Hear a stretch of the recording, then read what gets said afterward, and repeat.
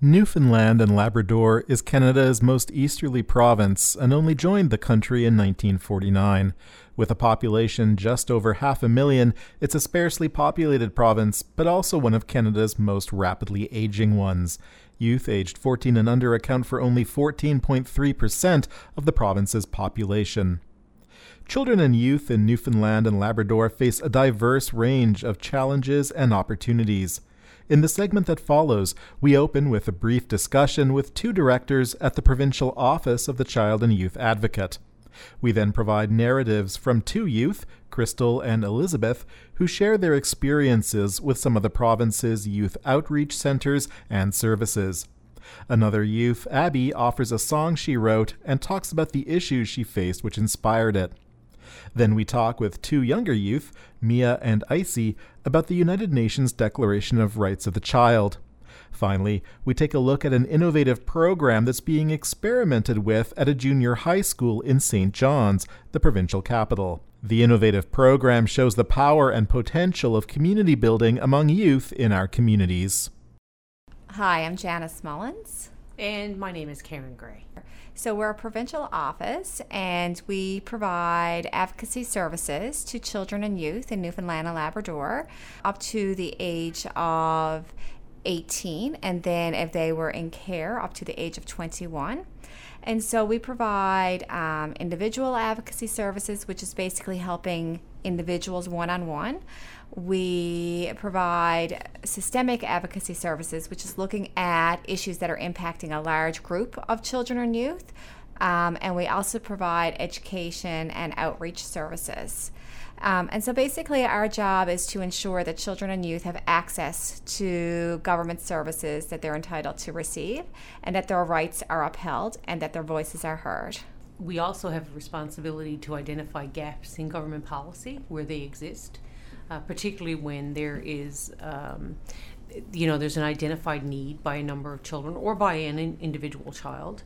And our responsibility then is to inform government as to the impact of these policy gaps in hopes that we can work together, collaboratively with government to make changes so that we can close those gaps and increase the provision of services for children, a child, a young person, or a group of them, depending on what the issue is that has come to our attention. I'd also just like to say that in order to understand the key issues, what we've really started to do is, in the past years, really connect with youth. And this opportunity to engage in the National Day of Broadcasting and to hear from youth directly is part of that process. So we've been going around the province and having focus groups and meeting with children and youth where they are, and just wanting to hear from them. What are your issues?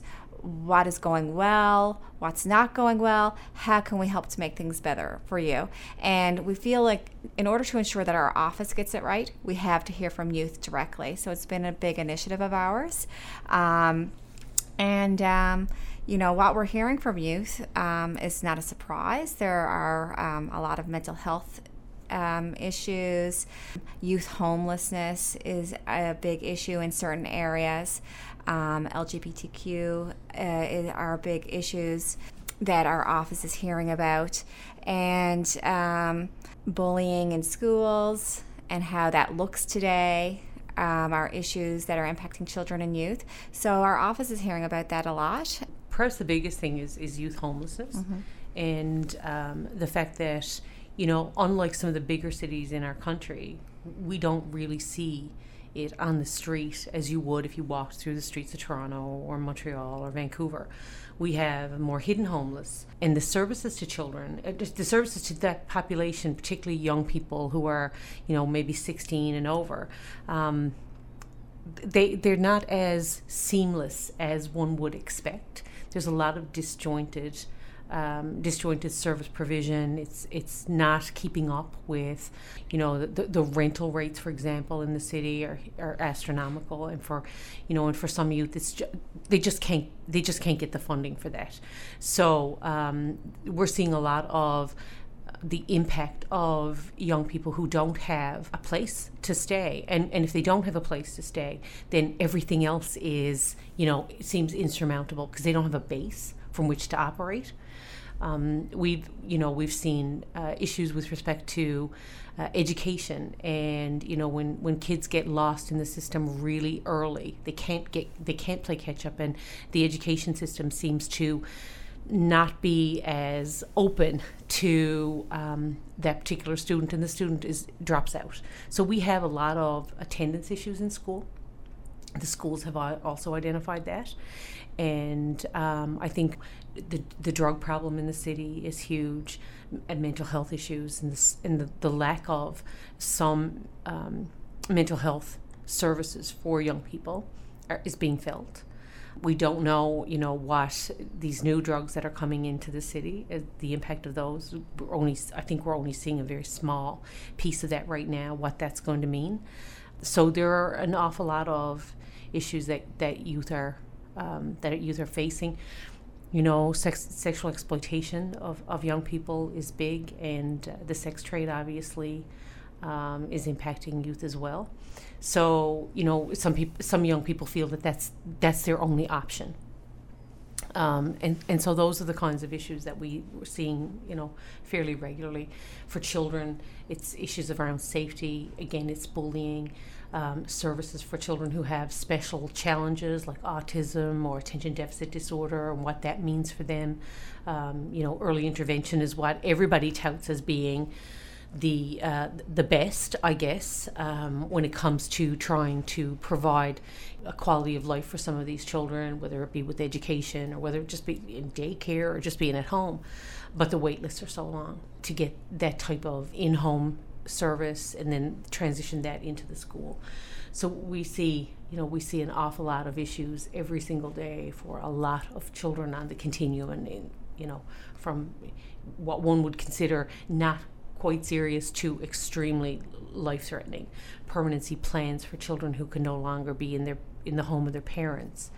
That's huge, and we hear about that all the time. So, when it comes to what's impacting children and young people in our province, I would have to say, there's no one answer. It's huge. The first thing that we try to do is to provide the people that we're dealing with direct skills themselves to advocate for themselves. So provide them with some tips, give them some information, give them some direction, because sometimes government is a complicated system, and just to navigate that system just requires some help and some guidance. So first we try to work with them to try to provide them with some guidance. And if that's not appropriate or not possible, then we will assist. So we can make contact with different government departments, and we can make some inquiries, and we can try to help, as Karen said, close the gaps there in terms of the services that are not being provided for that child or youth. So we can help them navigate the system either through themselves, walk them through it, or make those contacts ourselves and try to reach resolution. We work as much as possible collaboratively with the different government departments to try to make resolution, because at the end of the day, we all want to provide the best services as possible for the children and youth in our province. I think collaboration is the key. Yeah. We can all go back and say, oh yeah, we all work together and all that stuff, and people say that maybe that's just paying lip service. But I think in our line of work, Janice and I have both seen the benefits of information sharing and coming together with a common goal. And because one of the things that we found is that families, particularly families with children who have challenges, struggle not only with the child who has a challenge, but trying to figure out who they have to talk to. Where do they get the service? Who knows what? Who can hear what? Who shares the information with whom? And a lot of times it's families that are jumping through hoops because they've told this story over and over and over. They just get, another person on the other end of the phone or in front of them.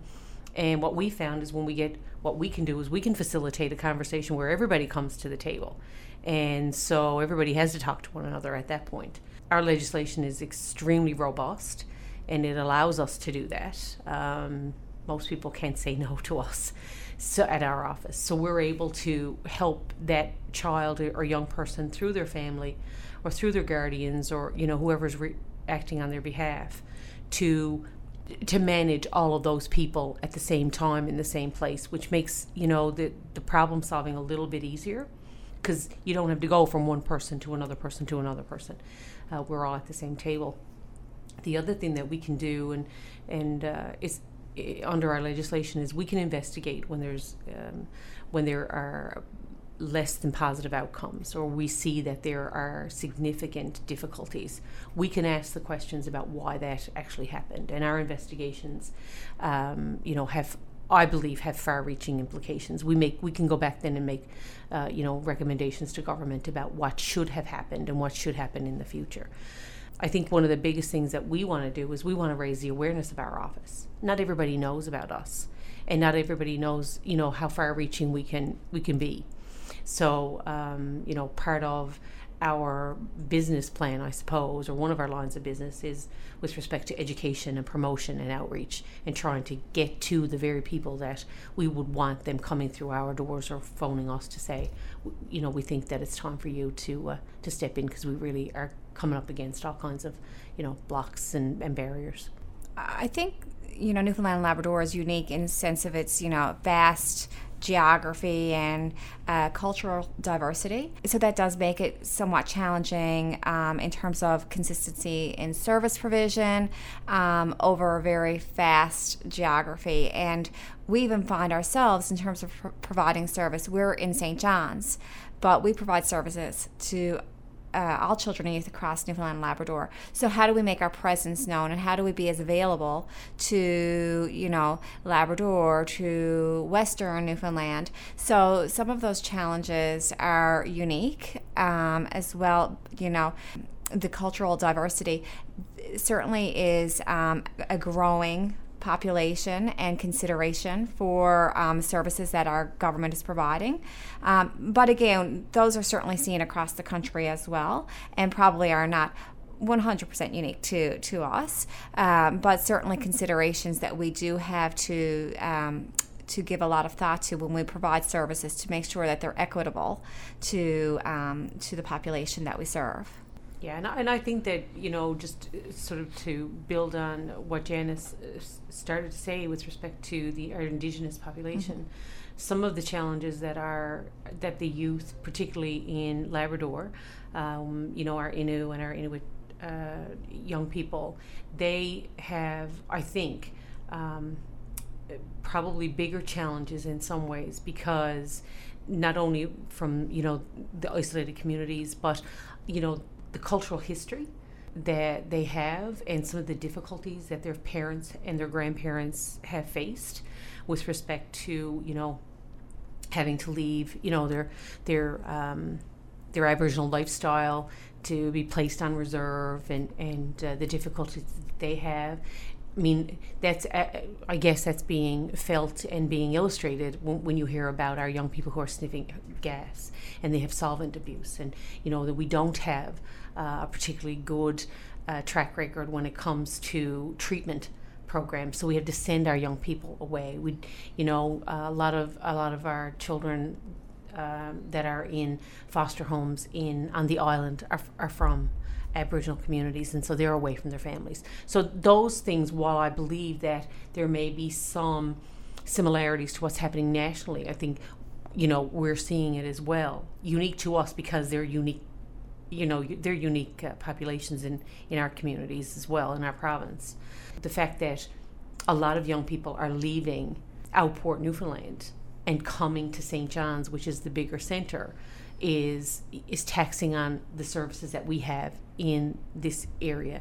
So you have, St. John's that's becoming bigger and bigger and bigger, and you have Outport, Newfoundland that's becoming smaller and smaller and smaller because the services are not there, and so the young people who are left there in schools that may very well be looking at closing because there's no students coming in, or the programs are not there, so they're doing things through, CDLI, or through the computer, health services that are not available in their community. I think those are unique to our province because of the declining population and everybody sort of migrating to the bigger centers. We just want to send out a message to let people know who we are, that our office is there to provide a support and a service to children and youth who feel that they may not be receiving a service that they are entitled to receive, or their rights are not being upheld.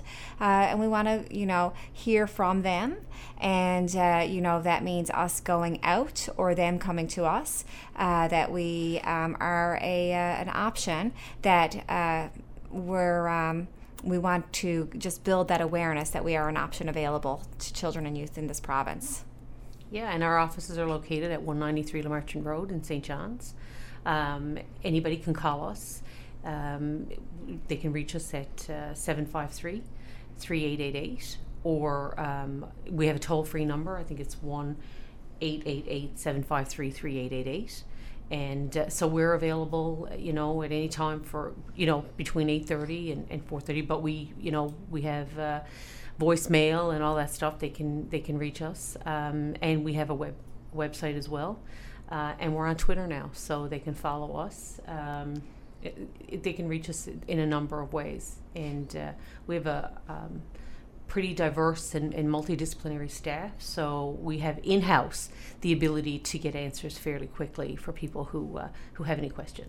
So our website is www.childandyouthadvocate.nl.ca, and our Twitter handle is @OCYANL. Young people growing up in Newfoundland and Labrador, like young people in other parts of the country, often wind up facing challenges such as homelessness, addictions, and more, challenges that are made more difficult by peer pressure, societal judgment, and a lack of systemic and structural supports in the province and country.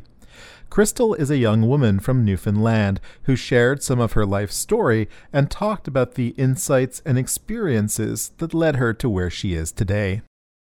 I come from a smaller town in Central, and I came from a great family, a lot of friends. I moved away at an early age of 16 to Ottawa, but found my way back to Newfoundland, where I've been back and forth between Central and St. John's. I have a history of addictions, actually, and I was staying at one of the homeless shelters here in St. John's.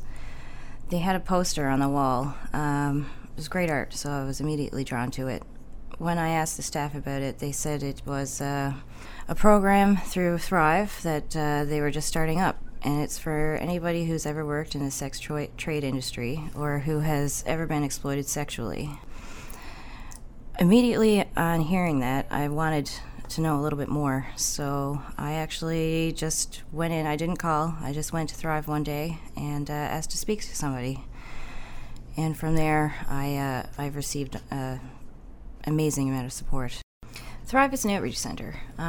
They have a lot of subsections and projects that they work with a lot of youth to help you get your education.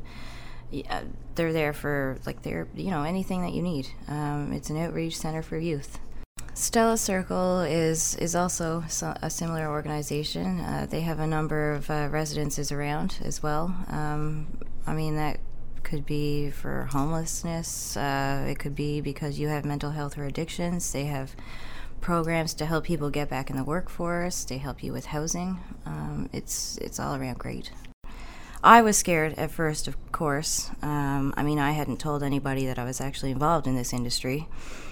Anytime that happens, you can expect, the fear of judgment, of course. But I had an interview with a psychologist there, a lovely woman, and she basically just wanted to know my history about it.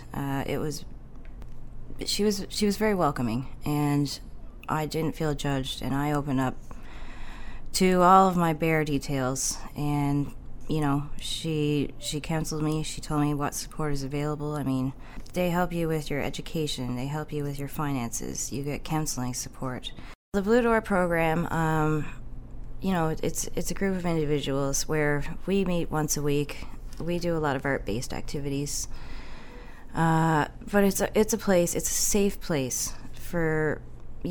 There's no judgment. You can feel free to cry or talk about anything you want, but it's just an environment where you're with like-minded individuals who've had similar experiences that you can go bond and I mean, the degree of work in the sex industry is, there's a huge spectrum. But you can go to these groups and be around people not needing to share if you don't want to on how it is, but they offer counseling for those times that you do want to dig into those deep things, because that's what you need. You need someone to listen who really does care. And you can tell that all of these counselors and support staff that are doing it, they're not doing it because they're getting a paycheck. They're doing it because they believe in the cause of it, and they believe in you. And I know I've gained my confidence back through all of my support, through Thrive, through the Naomi Center, through Emmanuel House, through treatment in Harbor Grace, and really restored my faith in, the system and employees, and knowing that there's kindness out there. I'm actually, because of them and other support, able to begin school again in January. I'm actually studying to be a chartered herbalist. When I finished high school, I started out in nursing, and while I love the therapeutic approach, it was funny because my nursing instructors told me I was too therapeutic. I really don't like the pharmaceutical industry as such, because I've always been a healer in the sense that I always thought there was a root cause of any disease that was going on in the body. And just having a curious mind in general, I think. So I left nursing and I did career exploration, where I found out about homeopathy. And that has been a passion of mine forever. Unfortunately, addiction got the best of me. But I think that little light inside of me always still wanted to pursue that field. And through all of my experience, I definitely gained insight and knowledge that, I wouldn't have known unless I've gone through it. The herbal remedies, I just find, I'm very in love with nature, Earth Child. And I just think that if we really appreciate, where we come from, the ground, the earth, and all of the elements, that it just, like, even the medicine that we use today is all derived from those ancient practices when we studied how these plants and extracts could affect our bodies. And I think it's incredible that, in a year or two, I'll be able to go out in the forest, be able to identify, like, certain plants and know that when I can create some kind of a tincture or concoction, that can help heal somebody in whatever ails them. Life just didn't ever seem to work out. I know now from going through it and being in recovery that I guess the deeper you get into it, the more difficult it is to get out. But it does take a lot of strength and courage to come forward and address these diseases. And I know that it is not just like a choice per se, but physical dependency in a brain. And I know for myself personally, I have an extreme amount of gratitude for all the support in the community. In my recovery, I had gone to treatment in Harbor Grace, and that was honestly life-changing for me. I got a lot of strength from that and really, really got to know who I am as a person. And I lived with addiction for 17 years, and you begin to believe that that's all you are. But in doing treatment programs and working with places like Thrive, I also work with Stella Circle for support, and you learn that you're much more than that. And the people in the industry of helping facilitate the needs of addictions, or let's say the sex trade industry with Blue Door, they really express a lot of compassion and allow you to move forward, knowing that you are worth recovery and can be everything that you've ever dreamed. And I'm a dreamer. It has become a large problem. Another reason I don't think I like the pharmaceutical industry very much is it's very accessible, and I know that the doctors have their guidelines and they're doing the best they can not to give out these unnecessary drugs, but it's just so easily available. I mean, you can get drugs just as easily as you can alcohol. And we live in a city where we have the highest per capita bars, and I mean, drinking in youth has always been, I think, an ongoing issue, and we live in a culture where we're known for it. Not the addiction side of it, but we're well known for our partying. I know from my experience in doing recovery and programs that having my clear mind, and I can just walk down the street and I see youth that I know are under the influence, and I mean, I can't disclose any sources per se of where they get it, but it's not difficult. I think you can get it pretty well in every corner that you'd wish, and I mean, the exposure to it, the peer, I'm not sure if it's peer pressure anymore or just deemed, like everyone does it sort of thing, that you feel comfortable. Or I know that with addiction, a lot of the time that there are underlying issues that people want to use so that they aren't in their, just frame of mind normal. It's an escape. And sometimes it's just so fun, and then you don't realize that your body just gets so used to it that, like on a scientific sense, that you can't produce your own serotonin or dopamine and regular hormones in your body. But I think being a youth and in school, I know that I think it would be very difficult for younger people to just come out and say, like, I think I have a problem with this. And I know that there's presentations in that in schools, but I know when I had those presentations when I was in school, I kind of just, it went in one ear out the other, because you don't really realize it at the time that information is so useful and could change your life. And how many times I'd say, I wish I had listened.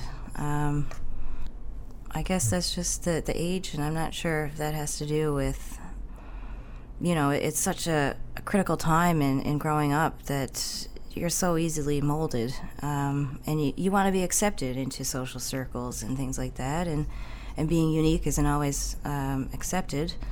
So it's hard to say how to get around that, really. I have heard that schools are trying to implement more safety policies. I'm not overly familiar with it, but I heard about this locking students in sort of thing. I didn't go to school in St. John's, so I'm not sure how the attendance records go. But personally, I think that I had a great guidance counselor growing up, but we always spoke about issues of the future and never really ongoing of present. And I'm not sure if that shaped my decisions, but I know certainly now in recovery, just even doing a lot of mindfulness and meditation and really being in the moment and understanding feelings. I do a lot of work with dialectical behavioral therapy, and I honestly think that should be in all schools as a mandatory course. It's made a world of difference to me. I don't know how it would have affected me early on, but it is fascinating to put emphasis on understanding who you are. I think is a huge thing that could be a movement in schools for adolescents. Dialectical behavioral therapy is composed of 4 components. So you have your mindfulness, you have interpersonal effectiveness, you have distress tolerance, and emotional regulation. So using all of those skills, you begin to understand how feelings they occur. I know when I was growing up, certain feelings, show weakness. Let's say you can't cry, that's showing weakness, but it's our body's chemistry of how we cope. And really, emotions are the roadmap of what is going on with us, and to be aware of what is happening in present moment, and aware that we actually have decisions. I think that a lot of the time in high pressure situations, you want to go with what everyone's doing sort of thing, and we don't put a lot of emphasis on taking that step back and really thinking about it. I'm speaking because I love mindfulness and present moment, and it's helped me a lot. I've seen it now in businesses are implementing a lot of mindfulness in their practices because it gives better employee, benefit and results. So why not start it in schools too? I think being in the present, because when you're always thinking forward, you're thinking so much about your future and how to succeed. It's a lot of pressure that you don't realize, and sometimes I think that shapes, you get this ideal of who you're supposed to be without actually being who you are. And that's the forward thinking and the busyness of it all. And I think that being who you are is an important part of establishing your future. And I used a facility called the Naomi Center. I stayed there a couple times. And just the amount of people that come and go from there is, I know some people just need a place to stay for the night, but others really need help and support. Luckily, the staff, they're willing to work, and that's what they want. But, kind of a lot of, addictions involved or different mental illness. But there are support programs available. I know there's Choices for Youth that do a lot of work. I've never worked with them personally, but I do hear really good things. And I've seen and met people that I do other groups with that have had a number of positive experiences with them as well. I've got a caseworker that's doing intensive case management. I've been chronically in unstable environments for quite some time, and I've never really had a place of my own. So this is time. I'm doing a Great Seeking Safety course, and it talks about taking back your power. And that's what I'm doing in my life right now, and that's a great tool to learn. Judgment is a huge barrier, and what I have to say about that, in my experience, it started with myself. And that's because I spent so much time living in guilt and shame. And I had developed these relationships that, weren't really out of love or passion, but more or less out of survival, and doing things to feed my addiction, and then needing to do other things in order to, have the money or the means to. It's just a vicious circle. And I was so hard on myself. I didn't believe that I was a worthy person. I didn't think that anybody cared. I didn't have any respect for myself or any confidence, and it's isolating. I was isolated for a lot of years, and it's not that these supports weren't there, that my family didn't love or care about me, because that was all true. It's just how far I got myself into that I just didn't, I judged myself so harshly that I didn't want to tell anybody what I had to do to survive. But when I figured there was nothing else left other than to just go and just admit, and I didn't open up easy. I mean, trust is broken all the time, especially when you're dealing with addictions or the sex trade industry, because a lot of that is based around manipulation and lies and deceit, and it's a dark place to be. So I was very reserved, but as I spoke like a little bit, very, very little bit, my counselor said, "What I'm hearing you say is," and she put it in a kind, compassionate way, like a better way I could speak to myself. And as she did that, like as I got that support and felt that comfort, I started to realize that, I'm not alone in this journey. And then when I opened up more, then I got these resources and found out that I wasn't alone, because there were several other people in similar situations. And I know now I'm so comfortable because I did a lot of work on acceptance and treatment.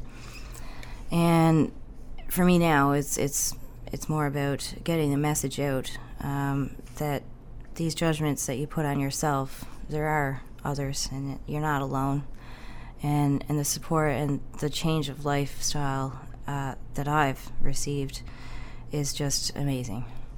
When I started going to support meetings, and and found that there was other people in similar situations, if not the same. When I had heard other people speak, and I said, wow, like that's my story too, I realized that when I felt less alone, I started to realize that there was hope for me to live the life that I always wanted to live. That if I used my support and got free of my addiction and got myself out of the sex trade industry and stopped associating with the people that I normally would, I learned who I was. And when I accepted, rather than judge all of my past, just accepted that, like it happened. There's nothing I can do. I can't turn back time. But really fully accepted that, there's a reason behind all of it. And it doesn't make me a bad person. These experiences doesn't make, no better. I'm no better or worse than anybody else. Like, I'm just human. And it all started when I started learning self-love. And that had a lot to do with acceptance. My first couple months of recovery was more or less just counting the days like needed to stay clean. But it became a lot more in treatment. And that's when I learned about, how to be, and that's where I learned DBT. Got a brief of that, and becoming aware of like the emotions and that come with all of this. That it doesn't make it bad, or you don't have to hide it. It's just learning how to process it, and in doing so, that made me stop judging. And I know in mindfulness, when you do things one mindfully, that's without putting judgment on it. And judgment doesn't necessarily have to be a bad thing. It's judgment. It's attaching some sort of, like, whether it's good, bad, or pleasurable or painful, it's attaching that to it rather than just having it as the fact. So in doing a lot of that work, I stopped judging myself so critically, and started appreciating all of the good that comes from it, and all of the help that I can help, provide for others. I can't speak about really what is right or wrong, because I know it's a very tangly and sensitive area. You get the sex worker who's been lured in by a police officer who's doing an undercover investigation. And then you become in a situation where either you give up information where they say you'll be safe, but you know in your mind that you're always going to live in that fear of disclosing that information, and then you're told that if you don't give that information, you're going to be charged. I don't personally find that fair. I find that the advocacy groups, I found a lot more support in that, personally. Just knowing that, this industry it's not all forced. Some people do it because it's empowering. Providing a service that's so intimate that ultimately benefits someone else. We don't know what's going on with them. How is that any different than helping someone in a more conventional way?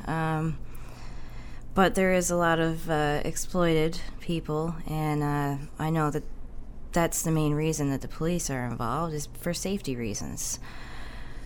But it's one of those webs that it's just where the nature of everybody's doings in the industry is so different that it's hard. You can't make a generic form of it. But I know the advocacy groups, especially the Blue Door program, has been very, very understanding. And it's not to tell you can't be in the industry. It's not to tell you that it's wrong or right. It's to help support you in your needs, whether that be because you're having a difficult time for it, whether that's because people are giving you a hard time for it, when really that's what you want to do. They're there. They're there for whatever you need. Because there is such a large number of people involved in, whether it be the sex trade industry or anything to do with addictions, we really do need a lot more support than what is there. And I know St. John's, we're the hub for it, but you get so many people that don't live in St. John's that don't have access to this support. you can't just, up and leave your life and expect, because there's chronic homelessness here. So you can't assume that you're going to get a bed in one of these homeless shelters to start yourself on these, your feet, right? And it's just waitlist to get into these programs. And I know I personally advocate we need more resources. I'm not familiar with other provinces, but I know Newfoundland and outpour communities and different locations, we can't just rely on St. John's. I think that we need more support in that area. And a lot of that, I believe, will begin with these communities in understanding that people who are going through this process in their life are still people.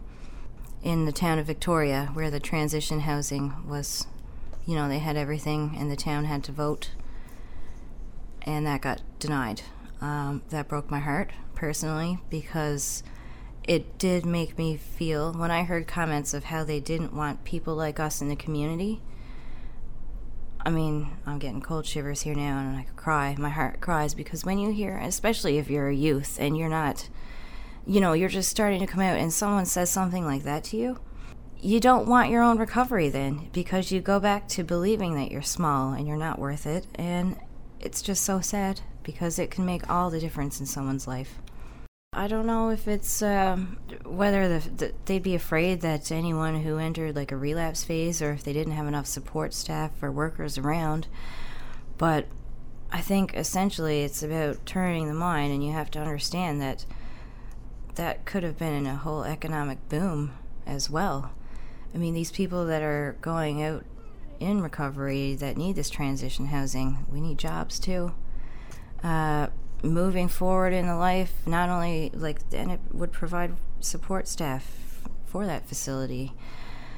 I think that, the community could grow. I'm not fully understanding why it was denied. Maybe I'll never know. It's just something that I've had to accept. But I know that the people who wanted to start up the facility have no intention of giving up, and that gives me hope. I'm sure when I was in active addiction, people would get on my case or tell me I had a problem, and I was still in denial. I didn't really believe them. Somewhere I must have, but I just thought this is what my life was going to be. So if anyone's out there and they're just kind of struggling, you don't think of it as you have to quit. You don't think of it that, just learn who you are with everything in life, and know that there is support out there if you ever wanted to change. But there's also support out there if you wanted to pursue this lifestyle. It's just hard when you get so far in it. I know myself, again, one ear in one ear and out the other, because it was my personal belief that I wasn't worth it, or that I didn't have a problem, or I just, I know that I've accepted everything, but the advice that these presentations give on drug using or alcohol and the dangers of it, of parties and all that, the struggle's real, unfortunately, and you're not alone. And if and when you ever do decide to get help, just remember that it's there. And recovery is hard. It's hard in many ways, but it is definitely worth it. And, whoever's out there listening, you're worth it. Elizabeth is another young woman from St. John's who accessed the services of Thrive Outreach Center. She was diagnosed with a learning disability at a young age, and she shared part of her story with us. I started to go to Thrive when I was 17 years old, and I've been going there just to further my education and try and get my high school education or GED, and then move forward to college or trade. I started going there when I was about 17 or 18 years old, and everybody there is just great. I went there to further my education. I never ever once gave up on school, but it's always been a challenge for me because I have a nonverbal learning disability, and it's based around math or numbers and remembering patterns and numbers and some other things as well. It doesn't necessarily have to be numbers or math. It's different with everyone. But for me, it was math, and that was a big one for me. It's like a blocker, something just doesn't click with numbers and stuff like that for me.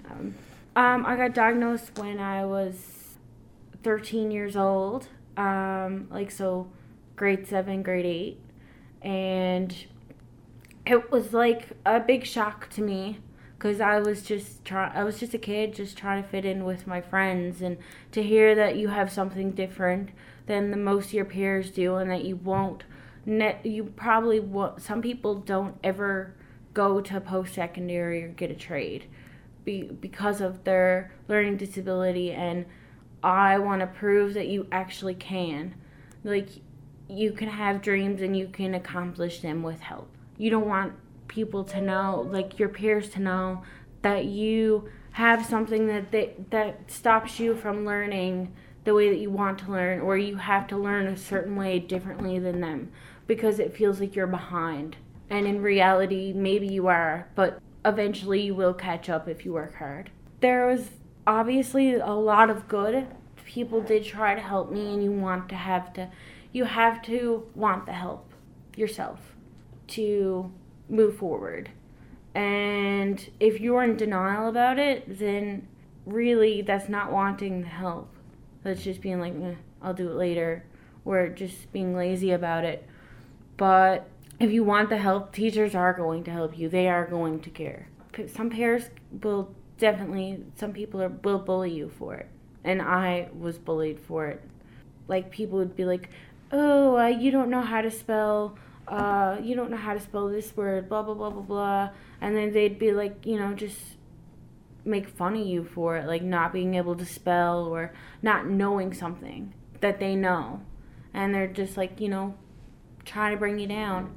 But you don't, there's people out there that won't make fun of you, and they'll be oh, well, if you don't know how to do it, maybe I can sit down and help you learn it. Just really know who your friends are.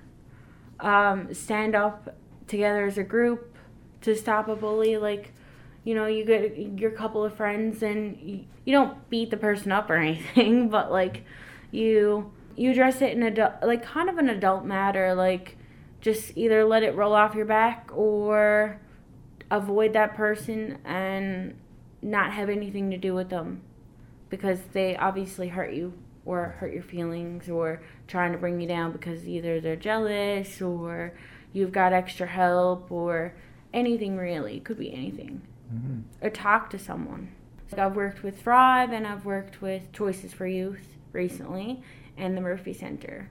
I went to 3 different places trying to either further my education or find employment, and every single time I've had success with all 3 of those different programs. So it's definitely something for other people to check out.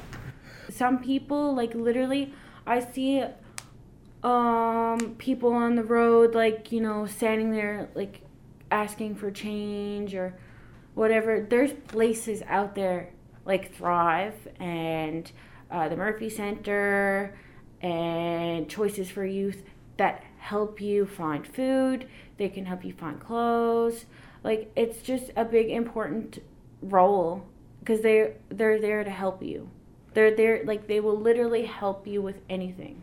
Most of those places, when you go there, they do not judge you based on anything really. You could go there and be listen, they help literally with anything. They don't judge you. They're just a bunch of great people that know how to deal and work with serious situations to situations that are really small. It might be a challenge, but they'll get it done. Find what works best for you as a person. So every single one of these youth organizations have something different for every other person. They help you find what's best for you and how it works. I see like people, like I said, I see people who are in really, really down situations that probably do live on the street or don't really have enough money and just want to help them. I literally would probably just take them by the hand and be like, I know some cool people who would want to help you. Do you want to come with me? And if they're nervous about it, like, you know, just talk to them. Like, that's all it is one simple conversation about what you know or who you know or what's going on with them type of deal. I had a child at a young age, so that also stopped me from dropping out of grade 12. But there was other reasons with that because I didn't have the right help. I didn't get to go to my graduation or anything like that because I was expecting a baby, and I was, for one, really scared and nervous, and I was failing already anyways. So, but I didn't give up. I continued to go to other schools and reach for that extra help to understand my schoolwork, to understand myself as a person, to find work, just extra help. I had a lot of help and support from my family as well. Like my parents never ever once gave up on me and was like, you had a child, like I'm scolding you, like I'm not helping you. Because some parents do, they just drop their kids on their pretty much own once they have a child. But I had a very supportive family behind me. And I had really, really, my friends are literally my everything, because if it wasn't for my friends, I don't know where I would be, because I'd be just a little lost. So somewhere I don't know. But my friends helped me through a lot of stuff too, just a lot of support. Supportive people who are going to support you and help you move forward. People weren't speaking my language for a long time. I would go to school and I would sit down and I would look at my schoolwork and I'd be like, this is speaking a whole different language to me. Looking at that, this is math is something entirely new for me to learn, and I don't know how to learn it. There's a way that I need to find a way that I understand it as a person.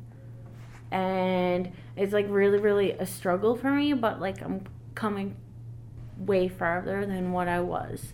Don't give up. Keep going forward, pushing forward, always looking into what is to come and not what has happened. The basic school system, sometimes I find they just push people through. I was in grade 7 and I didn't understand French at all. And they just pushed me through to grade 8 and grade 9, and I wasn't understanding my work. I wasn't understanding what my teachers were getting on with, because I wasn't technically passing. I was just pushed through. They just didn't take the time to understand what was going on with me. And unfortunately, it happens to a lot of people, and it goes unnoticed. There's a lot of employment programs that go on in our city that a lot of people don't know about either. The Two Roads program with the Murphy Center, I done that, and I ended up working with Penny Mazda.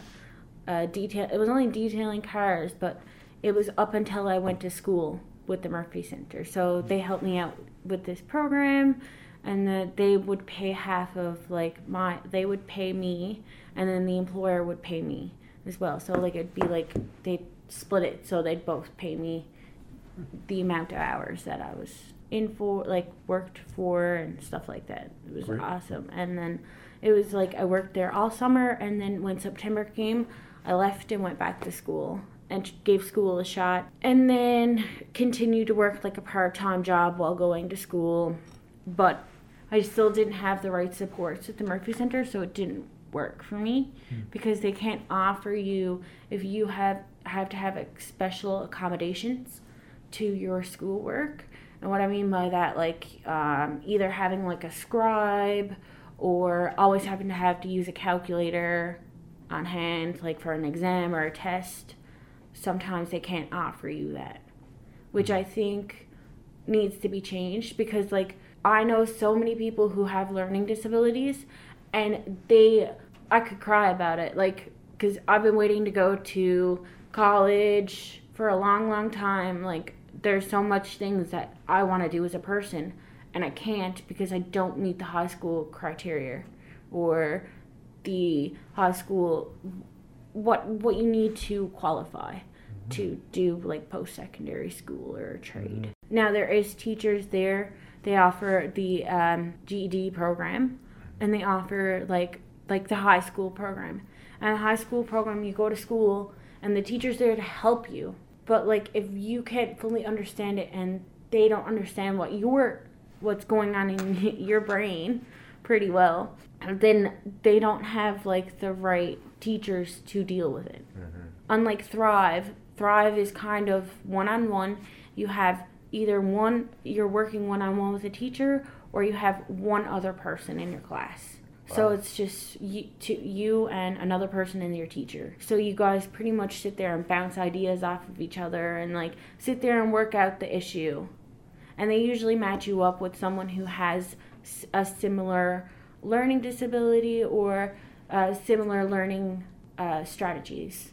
So they match you great with the person that you're sharing the teacher with in class. Oh, I always wanted to be like a business person. I always wanted to own like my own either like garage or detailing vehicles. I really just want to work with cars, to be honest. Personally, I would like to pick up photography on the side, like just as something for me to do for fun or some extra cash. I've thought about working with animals. I really just want to go to school for something that I love. And getting there it's been a struggle, but like I'll get there. I know I will. Having to face my learning disability as a person, like just not letting it control. Because like I find when you're in high school and junior high, it's hard trying to keep up with your peers, and like it still is, because I'm on Facebook and I see like, oh, my friend got accepted to do this course at Kona, and my best friend comes here to Mon, and she's in here for like science and like animal life science, and she wants to be like a scientist, and like all my friends are doing like stuff that they love, and I'm like, but why can't I? I'm stuck here doing math. And I hate math, but I just want to go do what I want to do for the rest of my life. I want to find my career, my job path, and do it. Like, I'm tired of just trying for something when you really want to do something and trying, and it's right in front of your face, but you have to like reach out and grab it, but you have other stuff that's in the way, that's blocking you from that. I'm not going to stop just because my learning disability kind of says I have to, but I'm not going to let it stop me. Abby Quigley is a young woman from St. John's and an aspiring singer-songwriter. She's going to share one of her songs with us, but first she has a bit to say about the ideas and insights which inspired it. Personally speaking, I was bullied as a child, and I just going through not only being a typical child, but being a child with a disability. I know that a lot of people with disabilities, not only just with disabilities, but people in general, you have a lot of struggles. And some people think, oh, if I look different, that people are going to hate me, or you're just going to feel like humiliated and judged. And I just wanted to tell everyone that it's okay. Is bullying still a problem for young people growing up in St. John's? I don't think as much anymore, because like it's still like we have a wider aspect of like people with disabilities or people with just different things per se. I don't think it's as bad, but it still happens. What are some of the ways we can tackle the problem of bullying in our schools, in our communities? Definitely, if I was to tell you something to do, I would definitely say don't be afraid to reach out. Because friends, family, faculty members of the school or daycare or wherever you're attending, they'll definitely help. And if they don't, just reach higher. Just try to talk to anyone you can. What are some of the ways in which music and song can be used as a way of combating bullying? The way I explain music is writing music and singing music is like your own personal story that not only benefits you, but benefits others. So, like my song with Possible, like one of the lines is, takes courage to follow your heart. Not only does that benefit me because I have to remember that I'm not perfect, nobody's perfect. But with that little bit of courage in myself or in whoever's listening to the song, if they have courage in themselves, they'll hopefully remember that they're perfect no matter what anyone says. What would you say to a young person today who came to you and said they were experiencing bullying? I would say don't listen to them, but obviously that's easier said than done. But the big thing I would say is go to someone. Go to someone of a bigger authority. I think going to someone with a bigger authority and going to someone and being like, this is what's happening, can you please help me? So I think going to someone. Music for me is important because it's helped me get through so many struggles. Personally speaking, if I didn't have music, I would not be here today. I remember a time, there's a video of me on YouTube actually, and I'm probably like 2 or 3 at this point, and I'm singing a song called Fireman Fred.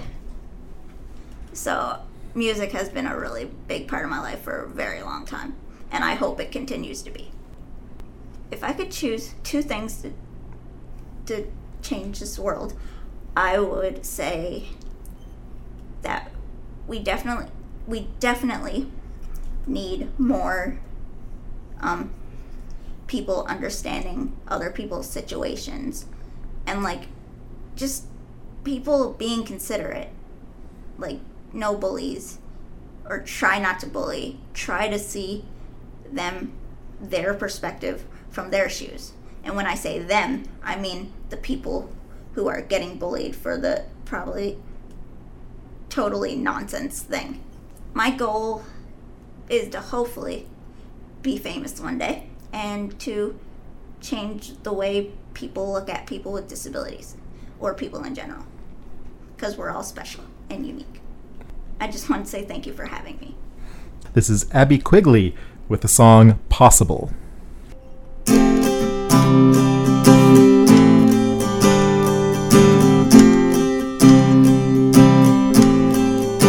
have a dream,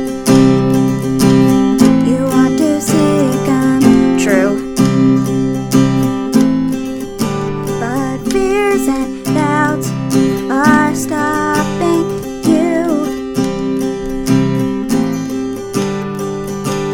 You think that nothing can go your way, so caught up in what other people say. Thing is possible. You keep trying, leave your worries far behind. Believe it's possible. It takes courage to follow your heart, but you'll never get there if you don't start. If you want your dream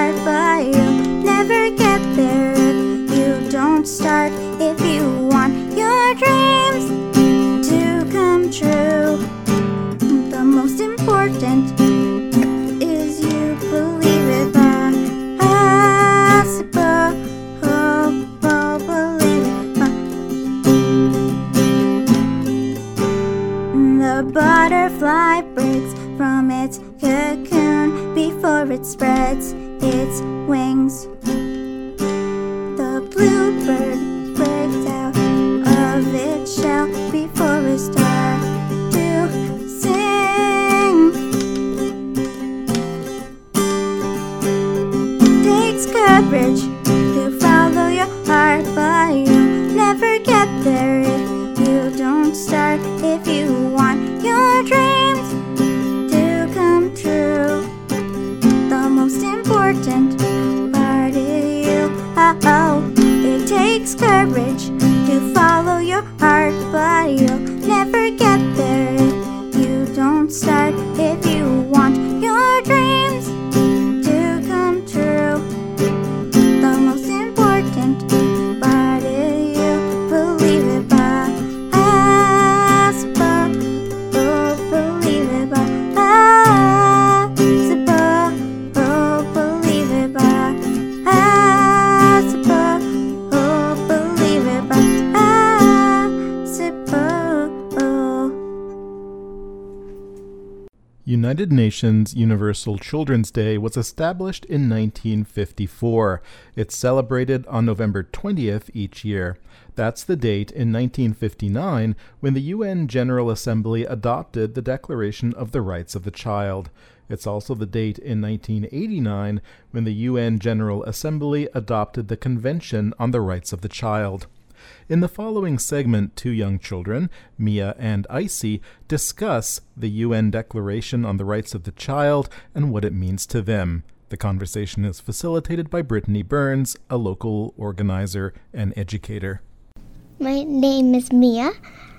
I'm 9 years old and I'm in 4th grade.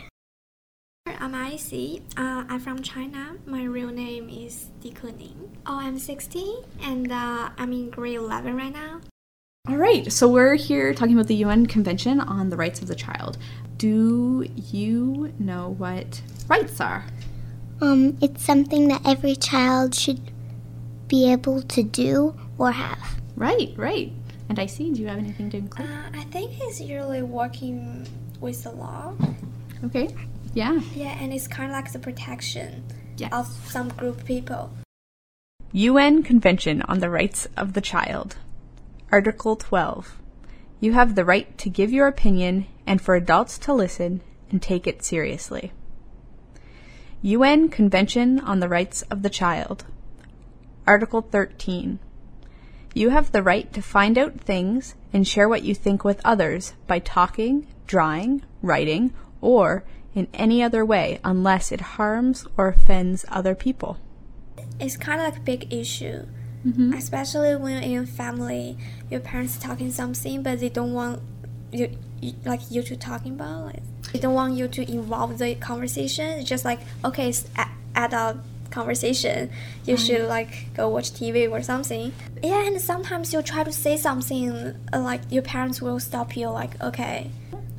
And sometimes the topics are really important that you need to talk about. And I feel like sometimes kids already know the thing.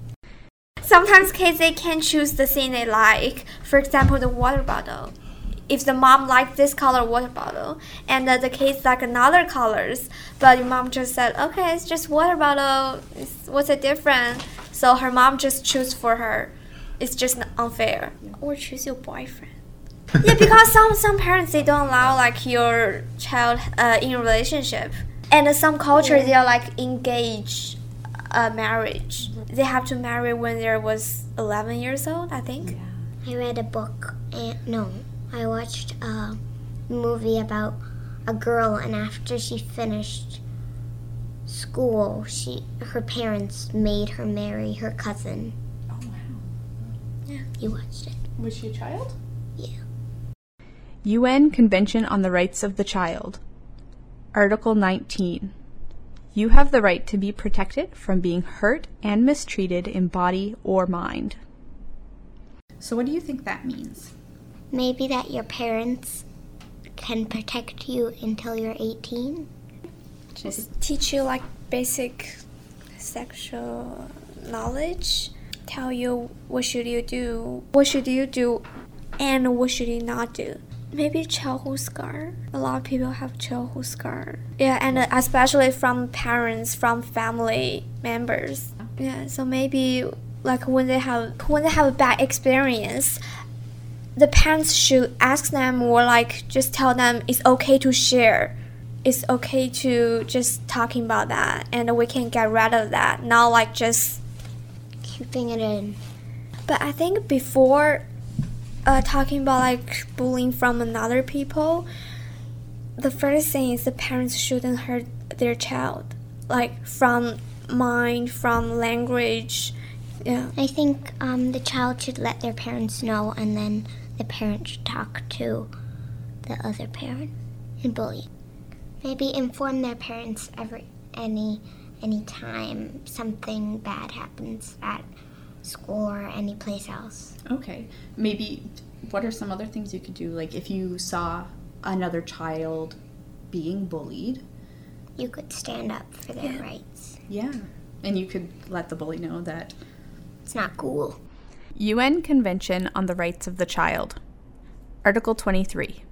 You have the right to special education and care if you have a disability. There's a student in my class that doesn't understand English. Okay. And so sometimes she gets taken out of class and gets extra help learning English. Oh, we have an elevator in our school. Yes. And the elevator is just for disability people. I find it's pretty sweet. UN Convention on the Rights of the Child. Article 24. You have the right to the best health care possible, safe water to drink, nutritious food, a clean and safe environment, and information to help you stay well. Some people who are really poor in other countries, they don't have safe water or safe clean environment. Yeah. And what do you think should be done about that? I think the government should start putting taxes on food and clean water for more people in different countries. What do you mean by putting taxes on it? Do you mean like putting more money into it to ensure that people have running water? Yeah.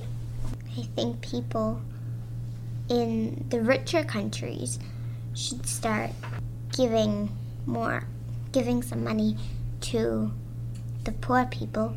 Some of the communities in Newfoundland don't have access to safe drinking water.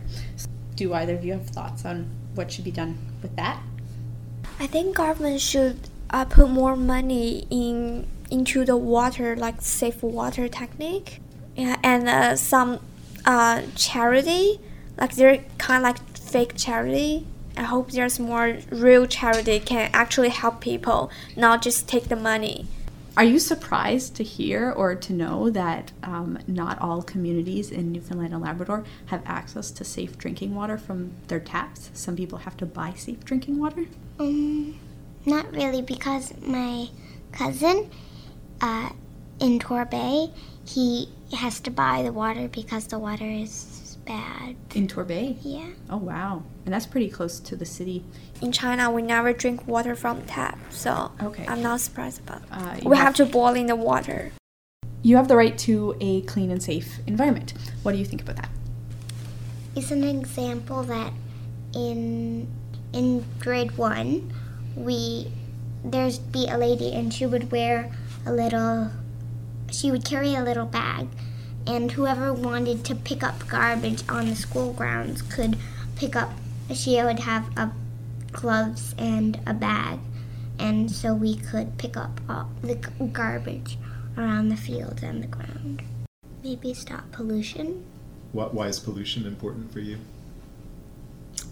Because it affects all of our lives. Because if you live in lots of smog, you're gonna cough all the time, and If children should have the right to a clean and safe environment, what do you think about pipelines in Canada and how that relates to this right?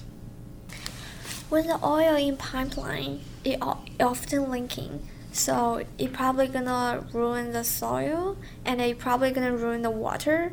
So just ruin the whole like environmental, which is not good for us. And it's quite unfair that the oil people, they get paid so much money for making all this pollution in the world.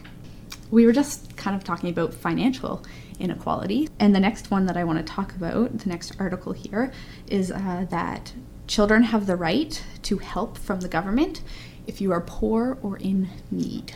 So do you have any thoughts on what it means to have the right to help from the government if you are poor or in need? I think that this is allowed to limit a government, because nowadays, like, it's kind of like the global issue. The government, they win the election, and they just don't do work.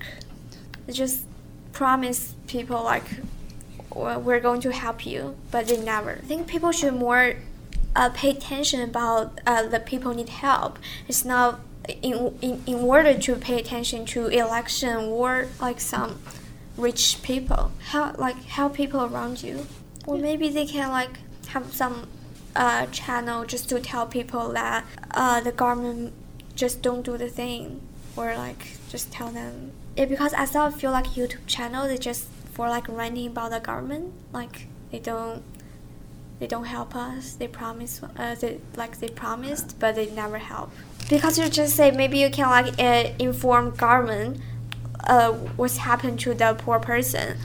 But if they don't help you, you can like have a YouTube channel or some social media just to tell all the people that the government don't do the work.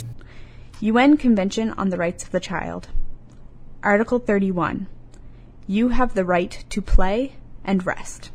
Can either of you talk about what you think that means? If your parents make you do work, you can stop them sometimes. Some cases in a poor family, they're supposed to go into school, but in order to go into school, like they make money, they start working. Oh, so children start working? Yeah, now forcing children to do labor. Okay, so you don't mean like if your parent or guardian came and said, "Icy, clean your room." In that case, it's fine. Yeah, okay. That's fine. Okay, I just want to make sure I understand. Yeah. But if they said, "Icy, go to work for 8 hours and bring home money," that's a little different, isn't it? Mm-hmm. Yeah, I was kind of thinking what Icy said, like if some people in different countries, they make their kids go to work in factories and stuff, right, and do jobs to make more money for their family. And my best friend in elementary school, she's a genius for piano, but like her mom make her do like 5-hour practice a day. Mm-hmm. Sometimes she's just so exhausted, but she mom still make her to do the piano things. Oh, wow. One thing that you both sort of touched on was parents making their children go to work in order to bring home money. So what would you say if a family is so poor that they can't afford to help them? What do you think maybe countries can do to ensure that families don't need to ask children or people under the age of 18 to go to work? The wealthier countries could donate some money, maybe? Yeah? Yeah, I think when they do the like census, like when government do the census, like when government to do the census, if like 2 parents they don't have job, that means they need money. So maybe government should start help them until they find a job. What do you think about adults being paid a fair amount of money for the work that they're doing in order to be able to care for themselves and their family? Do you think that's important? Yes. I mean, if people don't have money, they probably just do some criminal things. And the emotional of the poor parents, they always affect to their child. So if they're really stressed out about money, then maybe the children also kind of feel stressed out about money? Yeah. I think children should have the right to be free, like, because they're going to have to work when they're an adult, so. Why is play important? You learn things from it. and good for your brain. The children have right to have a good education and to make up their own life. Maybe just make the poor people have money. Like if everybody have money, I mean the world will be better. Mm-hmm. There's like less criminal and more happiness. And the numbers just keep going up and up. It gets more and more every time. It is better than roaming the streets. And they get along good, so that's all that matters. Beaconsfield is a junior high school in St. John's. It has about 530 students and 35 teachers. In September 2017, the school began a unique experiment, opening its doors to students on Friday evenings. The teachers initially expected maybe a handful of students to show up. Instead, they had dozens. And now, only 5 weeks into the semester, they're seeing hundreds show up in the evenings, looking for somewhere to be with their peers. The teachers who show up to supervise are all volunteers. Some parents show up as well to help out, but supervision is light. Teachers leave it to the students to organize themselves and to pursue whatever activities they're interested in. The spirit that's here right now is pretty incredible, I have to say. Greg O'Leary is principal at Beaconsfield Junior High. This is his 20th year teaching, but it's his first year as principal at this junior high. We started off as a way to, because we have 4 different feeder schools, so the students don't always know each other from the other schools, and we're a pretty big school. So I wanted them to get to know each other better so they felt comfortable taking chances in the classroom. Socially, there'd be a good atmosphere here in the school. We wanted a sense of togetherness and community. So we thought it's almost a throwback to the old community center night, you know. And like I said, tonight we have our music room full, our art room is full, our weight room is full, we have a games room on stage, and of course the gym is full and over 200 students. I'm overwhelmed. I pitched the idea at one of our very first staff professional development days very early in the school year, and the response was immediately that would work here. People felt that it would work. So now, I say we felt it would work. We were expecting maybe 20, 25 students the first, and we'd build it over time. But here we are now in only the first session we had over 80 students. And here we are now in only I think it's the 5th or 6th session, and we're over 200 tonight. What do you think draws the students here? Sense of connection, human connection. We all thought that we knew teenagers. We all thought that they didn't want connection. We thought they wanted to go off with their iPads and be alone. It turns out that we were wrong. They want connection. They want community. They want belonging. They want togetherness. And they want to have a voice. Quite frankly, like I said, they determine what this night has become. Their interest. They showed up and they said, "Sir, we don't want it to be just about sports, although we want sports involved, but we want our other interests to be accommodated as well." The parents are pretty excited about it. I don't know who's more excited, the students or the parents, to be honest with you. Because they're seeing their children now starting to hang around with children with different interests. So one of the beauties of this event is the artistic child is hanging out with the athlete, the musical child is hanging out with the weightlifter, and many of the children have different interests themselves. So they might come in the door saying, "Hey, I want to do gaming tonight," or "I want to take my sketch pad," and then the next thing they're starting to enjoy the other activities. You notice our music room is filled tonight, right? So we've got Daryl Power in there, great big C fame, and our music teacher's here tonight, and so people are going to fall in love with music tonight. As people are going to fall in love with different things tonight. We just wanted to provide a sense of community, but one of the residual benefits is that it does provide a safe space for the children. Most of our sessions are run on Friday nights. It's Fridays and Saturday nights, depending on our children availability, but mostly Friday nights. And it just gives them another safe option. And it wasn't done only for that reason, but that is one of the nice benefits of it. Parents know where their children are. They're actually connecting with students from their school, and they're having a good time. And it's physical, so they're getting a workout while they're here. It's a really positive experience all around. What has impressed you the most since you started this? Just how it's grown so quickly, and the fact that the students were willing to try something different. Right away, over 80 students on the first night. You'd think you'd have to build it up from a dozen students. The fact that they were so receptive and so willing to take chances The other thing is that the fact that students want to be around their teachers, they want to be around their administration, their principal. Part of this was for a way for me to get to know new students. I'm new at the school. They help out, they clean up, they organize the events, they help the younger children. The older children mentor our grade 7s, so there's a bit of an informal mentoring program happening here. There's a lot of positives and there's a lot to like. Teachers are connecting with students from their classes too. It's helping them in their classes. One of the big benefits of this program, one of the biggest benefits of this program, is that we're starting to see a big difference in the classroom. Students are willing to take more chances.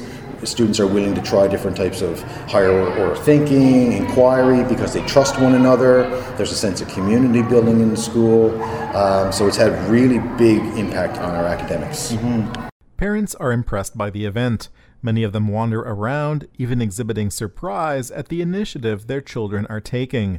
You're a parent here. What brings you out here? The community aspect of it. Alex has a lot of friends here, and he loves the idea of coming down here to hang out. You know, students are in school all day. Why do you think they want to come here in the evenings again? Unstructured fun. Without the structure's great, and I'm sure that it's important. Not I'm sure, it is important. But the unstructured piece is equally as fun. And then bringing together the community and for everybody to actually hang out together in a safe environment, that's definitely what appeals. You're here tonight. I'm here to pick up my son. He is almost 12 years old, and it's his first time coming here tonight. What do you think of this, the school being open in the evening? Fantastic. It gets him out of his bedroom, off his tablet. Even though he brought his tablet, chances are he's not using it very much with all these people around. What do you think all these kids would be doing if they weren't here tonight? Staring at TV, staring at the computer. Yeah, up to no good. This is awesome. It reminds me of intramurals when I used to be in high school. Yeah, after school we'd all go and hang out and play games and stuff, and this is exactly what it's like, except there was never this many kids there, and the gym is packed, and everybody's happy and having fun, and it's nice. But most importantly, the students here seem to love it. What's your name? JJ. What brings you out here this evening? Well, instead of just being bored, going around, some people like to loiter. I don't do that, but it's better to come here and see friends that you don't really get to see. What do you think? What did you think when the school announced it was going to start doing this in the evenings? I didn't know what to expect, but when I came, I thought it was pretty fun. It was pretty cool. Do a lot of your friends come out too? Yeah, lots. And what do you enjoy about it? You know, you've been in school all day, yet you come in back in the evening. What draws you back? Seeing friends, come back to the school. It's a great place. I love it here. Yeah, okay. What are your names? Emily and Mackenzie. Emily and Mackenzie. And how old are you and what grades? I'm 13, I'm grade 8. I'm 12 and I'm in grade 8. And what brings you out here today? Well, we just like to come to school and support our stuff. Well, I think it's important so kids can come out and enjoy like their nights instead of going out and do something like, I don't know, say bad, and they can meet new people and stuff. Yeah. Hi, I'm Lucas. And what's your age and grade? I'm 11 years old and I'm in grade 7. And why'd you come out here tonight? To have a bit of fun with my friends in Beaconsfield. What did you think when you heard that the school was going to be open in the evening? I thought it was pretty awesome. Why's that? Because I can socialize with all my friends on the Friday evenings when I'll just be at home really doing nothing, where I can do a lot of different things here with my friends. So. Well, what do you think students would be doing if they weren't here at the school? Probably be at home with the devices 2 inches from their face.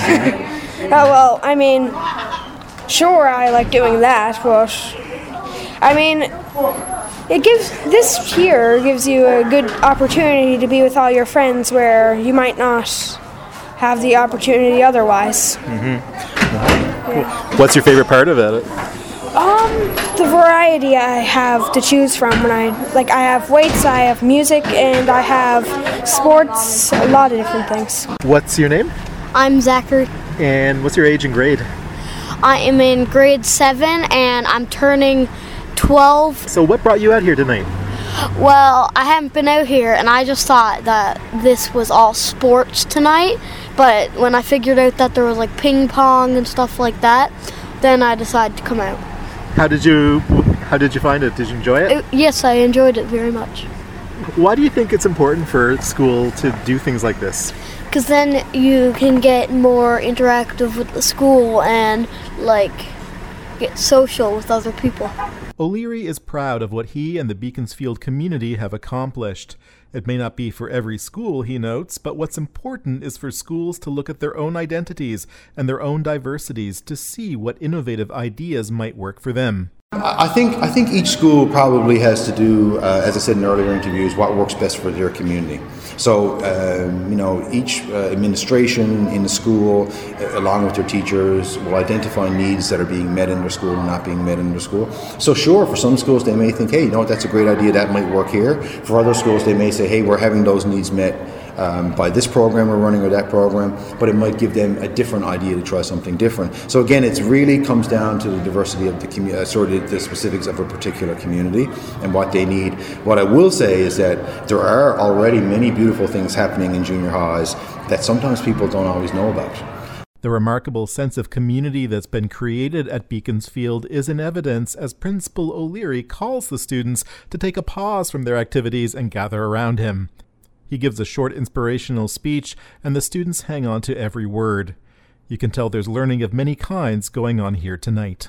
But you guys are part of something really, really special here tonight. This school community right now has got so much spirit, but you are the people that are making this thing happen. There's 200 people here. I'm not going to keep you here very long. I just wanted to make that point to you that you're part of. There's nothing that you guys can't do. If you want to have something special, it's your voice that's made this thing. It's your voice, it's your community. This has turned into something very different. It's turned into a community school open house type of an event where different interests are being met, and that evolved. And again, it evolved based on the students' interests, what they wanted. They came en masse, over 80 students the first night, and about 40 of them went out to the gym to play, and about 40 of them said, sir, can we do other things? So they renovated the weight room on the first night. We opened the music. A number of students brought their sketch pads from the art club, formed an art circle on the stage. Sir, can we get the ping pong table out? Sir, can we do gaming? And it's just turned into this eclectic, diverse thing that's happening at school, and it's really special to see. I love seeing children happy, smiling, wanting to be at their school. What principal would want students to want to be back at their school?